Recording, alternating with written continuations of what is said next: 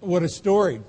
You think about that story for a moment, and somebody who is asking for Jesus to come and touch them, but very quickly followed by a story where they came and merely touched a part of Jesus. A woman who had been bleeding for 12 years is miraculously healed. I don't know what you think about when you hear a story like that, when somebody is healed in that miraculous way.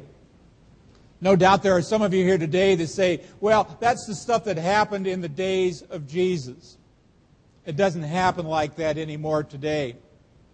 Well, I want you to put that thinking aside for a while, because I want to tell you something this morning.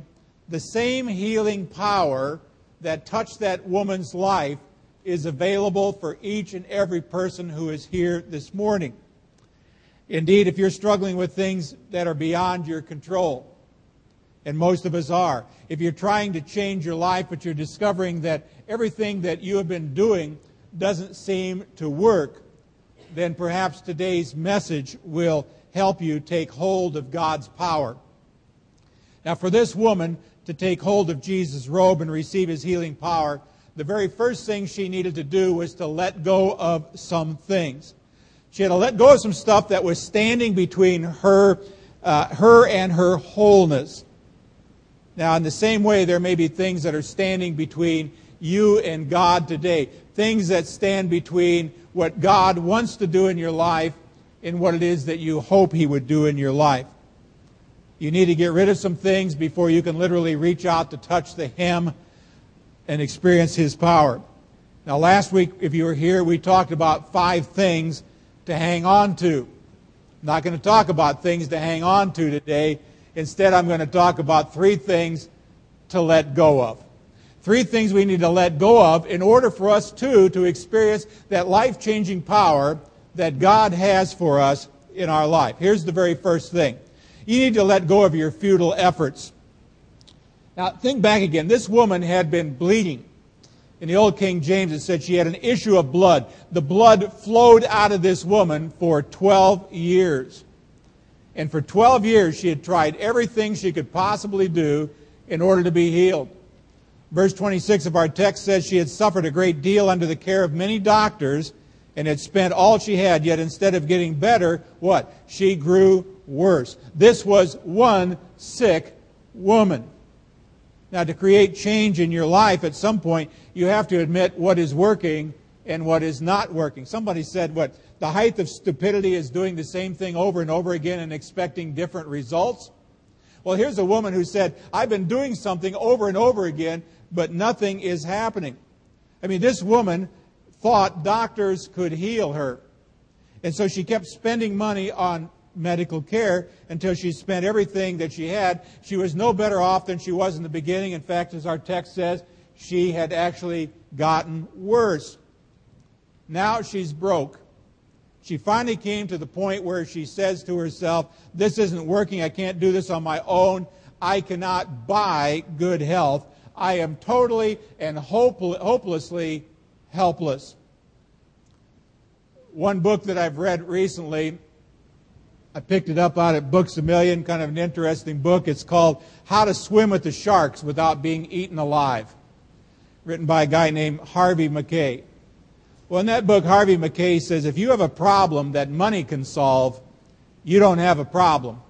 You just have an expense. See, he has a point, but let me tell you about a mistake that many of us actually make. We often act as if we can buy off every problem we have. If we throw enough money at it, it'll just go away. But more often than not, it doesn't really work that way. I mean, I wonder, for example, how many husbands, I don't know if women do this too much, but I wonder how many husbands have ever tried to revive their marriage by going out and suddenly buying all these expensive gifts for their wives. Or I wonder how many parents have tried to reconnect with their kids by going out and buying them a whole bunch of expensive gifts. See, too often our knee-jerk reaction every time we have a problem is to throw some money at it, and more often than not, it really doesn't work. Now, when this woman in this story first became sick, she apparently had a certain amount of money at her disposal, and she did what was common sense, at least at that point. She went and she visited a doctor. But he couldn't help her. So what did she do? She went for a second opinion. He couldn't help her either. She went to another doctor, and another doctor, and another doctor, and another doctor. She got worse, and she spent every penny that she'd ever had. She was at the end of her rope and suddenly realized that the only resource she had was not enough to help her out. Now, trying to buy back her health was what? An exercise in futility. Like her, I think from time to time, we need to ask ourselves some serious questions. Ask ourselves questions like this. Where am I exercising futility in my life? Where am I wasting my efforts in trying to change? Now, maybe you're not trying to buy off your problems, but maybe you're trying to work off your problems. Or maybe you think that if you keep everybody in your life kind of under control, eventually your marriage would get better, or your relationship to your kids would get better. If you could just get everything under control, or maybe your job would get better, and on and on. When I was a kid, I suppose I still got the problem today, but you have not seen it. I have a pretty quick temper sometimes. I think that's something I inherited from my father, and I've seen it manifest in my son also, and I probably could find it in my grandson too. But, when I would get angry as a young boy, one teacher gave me this wise counsel. They said, count from 1 to 10. That would help me control my temper. Well, what I discovered was counting 1 to 10 only delayed my temper 10 seconds. See, counting to 10 isn't the solution any more than counting to 10 million is the solution. That's just an exercise in futility. See, if you really want to control your temper, for example, the change has to come from the inside out. It literally becomes an act of God. Eventually, you've got to come to the point where you realize your helplessness, and you realize the only way out of the situation you find yourself in is if God Himself intervenes in your life. You've got to realize that there are things that you cannot do on your own. For example, you cannot force your spouse to fall back in love with you. You can't force your children to have a good relationship with you. You can't, by your own determination, eliminate sin. Or as Luther says, you cannot, by your own reason or strength, believe in Jesus Christ your Lord or come to Him. You need something from the outside. You need an act of God. You need Jesus working in your life. You get to the end of your rope, and you've got to say, God, I can't do this on my own. Now, to experience God's power in your life for lasting change, some of you need to learn to let go of what it is you've been doing. Here's the second thing. You need to let go of your shame. What this story doesn't tell us about is some historical and cultural facts. When this woman reached out and touched Jesus, He insisted on knowing who she was, or who touched Him. It was finally this woman came forward. Now, you see, it wasn't just that this woman had a health problem. It wasn't just that she had been bleeding for 12 years. According to the laws and the customs of that day, the type of illness she had made her ceremonially unclean. She was not to be out of the house in public. She was not to be out in the middle of a crowd. She was not to be touching anyone. The illness and the disease that this woman had would have kept her from, or prevented her from having natural relationships with her husband. It would cause people who were really strict religionists to shun her altogether. She would have been unclean, people would have said, when they saw her in public. So for 12 years she had been carrying not only this illness in her body, she had also been carrying with her a tremendous amount of shame. No doubt she saw herself as an unclean person. No doubt she saw herself as like a second-class citizen. But then I think to myself, how many people do I know who walk through life as well, carrying a heavy load of shame? In my 25 years or so of being a pastor, I have come across a number of people who have come to my office and come to see me, and they say, Pastor, I finally did a sin that God cannot forgive. I always say, really? What sin could that be? Because if you finally came up with one that God can't forgive, then God must not really be as good as and great as he says he is. Well, maybe it's not one that can't be forgiven, but Pastor, I've done something that is so bad that I'm sure God just doesn't like me anymore. I mean, there are people who feel that sort of shame in their life, believing that because of a sin or an activity they've been struggling with or a bad experience in their life, they somehow feel that they are relegated to second-class status.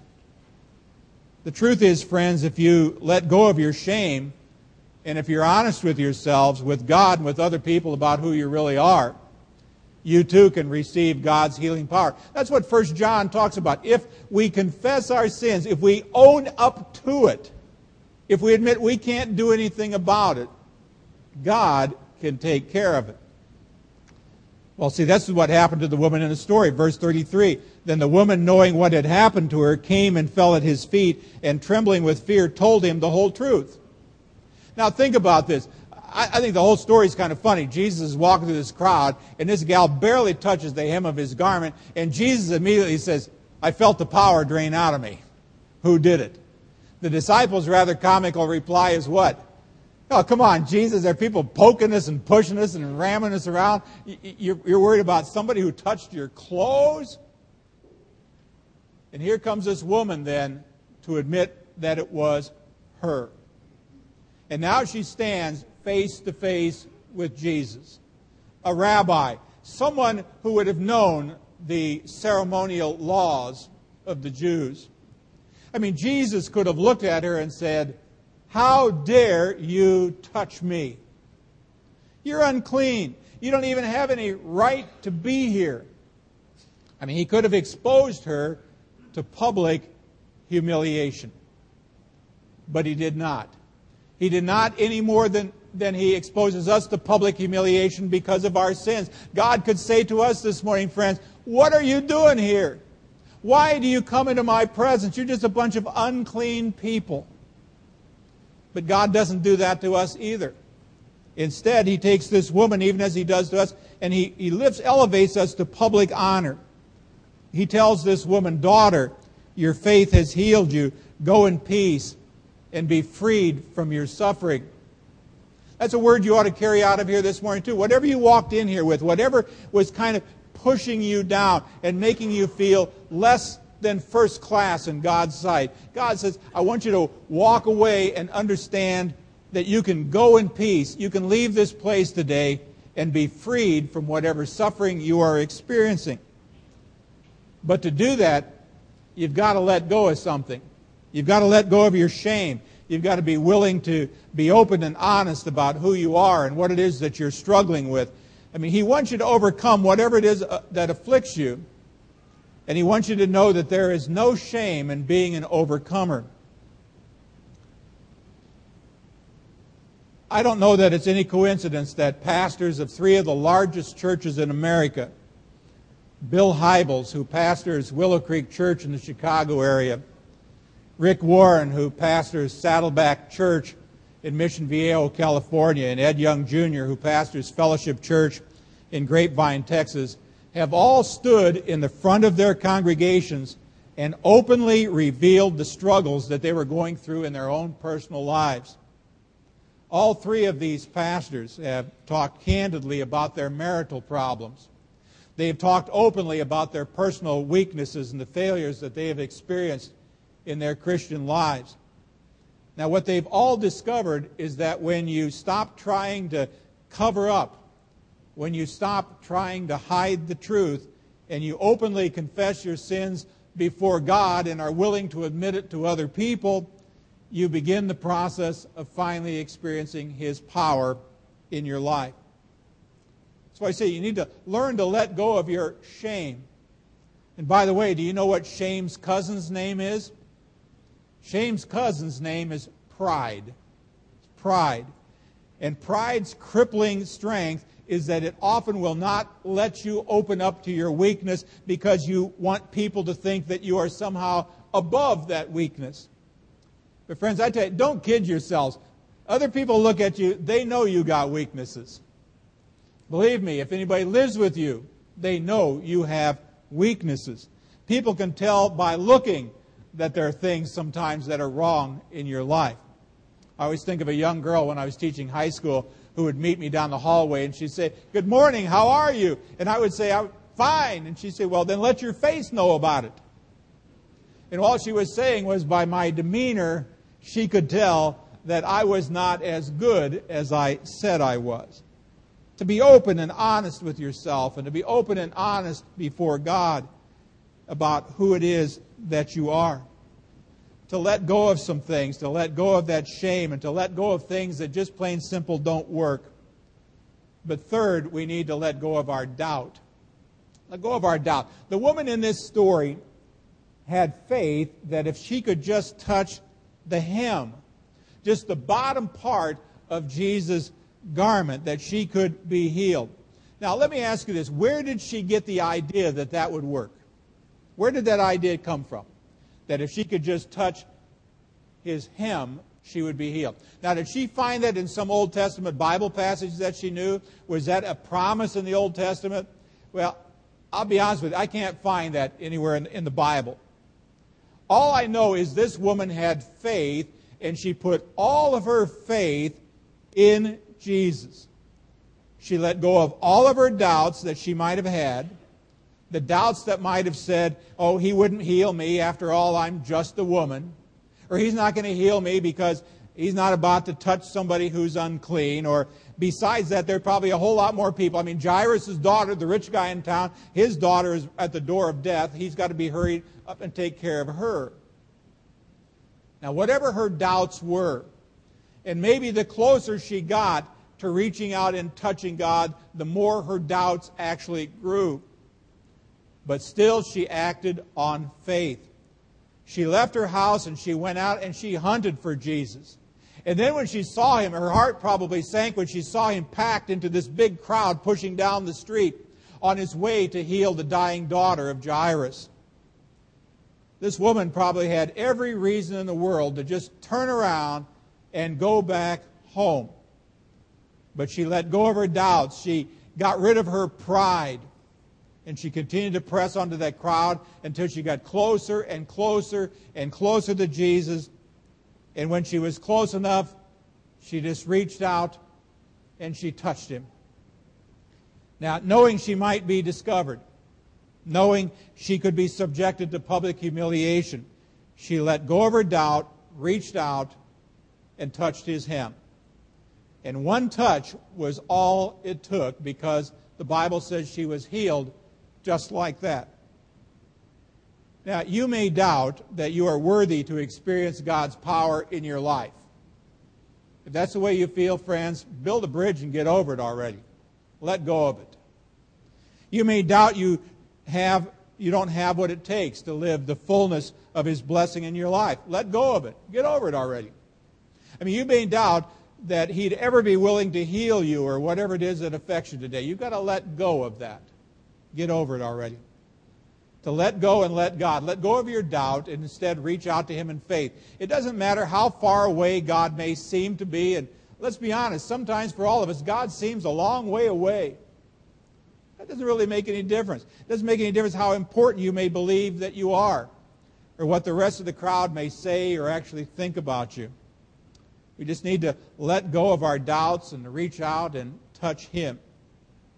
Now, Jesus said to the woman in verse 34, "Your faith has healed you.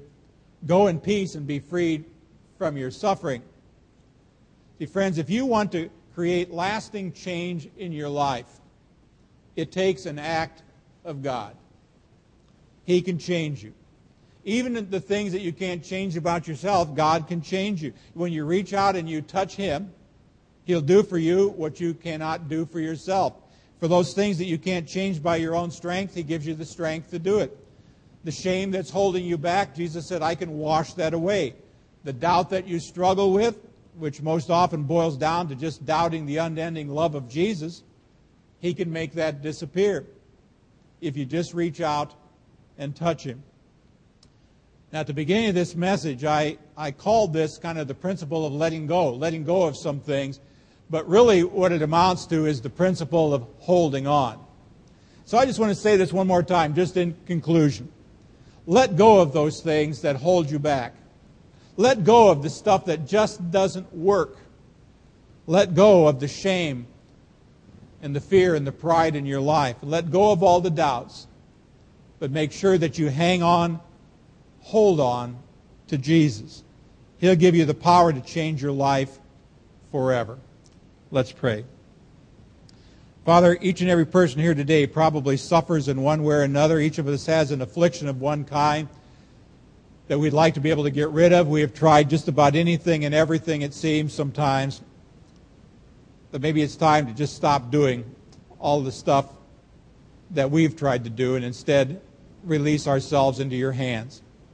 Forgive us for our foolish pride and for our sinfulness, and instead just teach us to reach out, to touch you, to hold on to Jesus. We pray it in his name. Amen. I'd like to invite my wife to come forward this morning, Nancy. She was so moved when I took her to Angola a couple of months ago and saw the children of the men come back that it moved her to actually sign up to be the head of Vacation Bible School. So if for no other reason, she deserves my praise for stepping forward and doing that. And she wants to share a few things with you this morning before we see another video about VBS.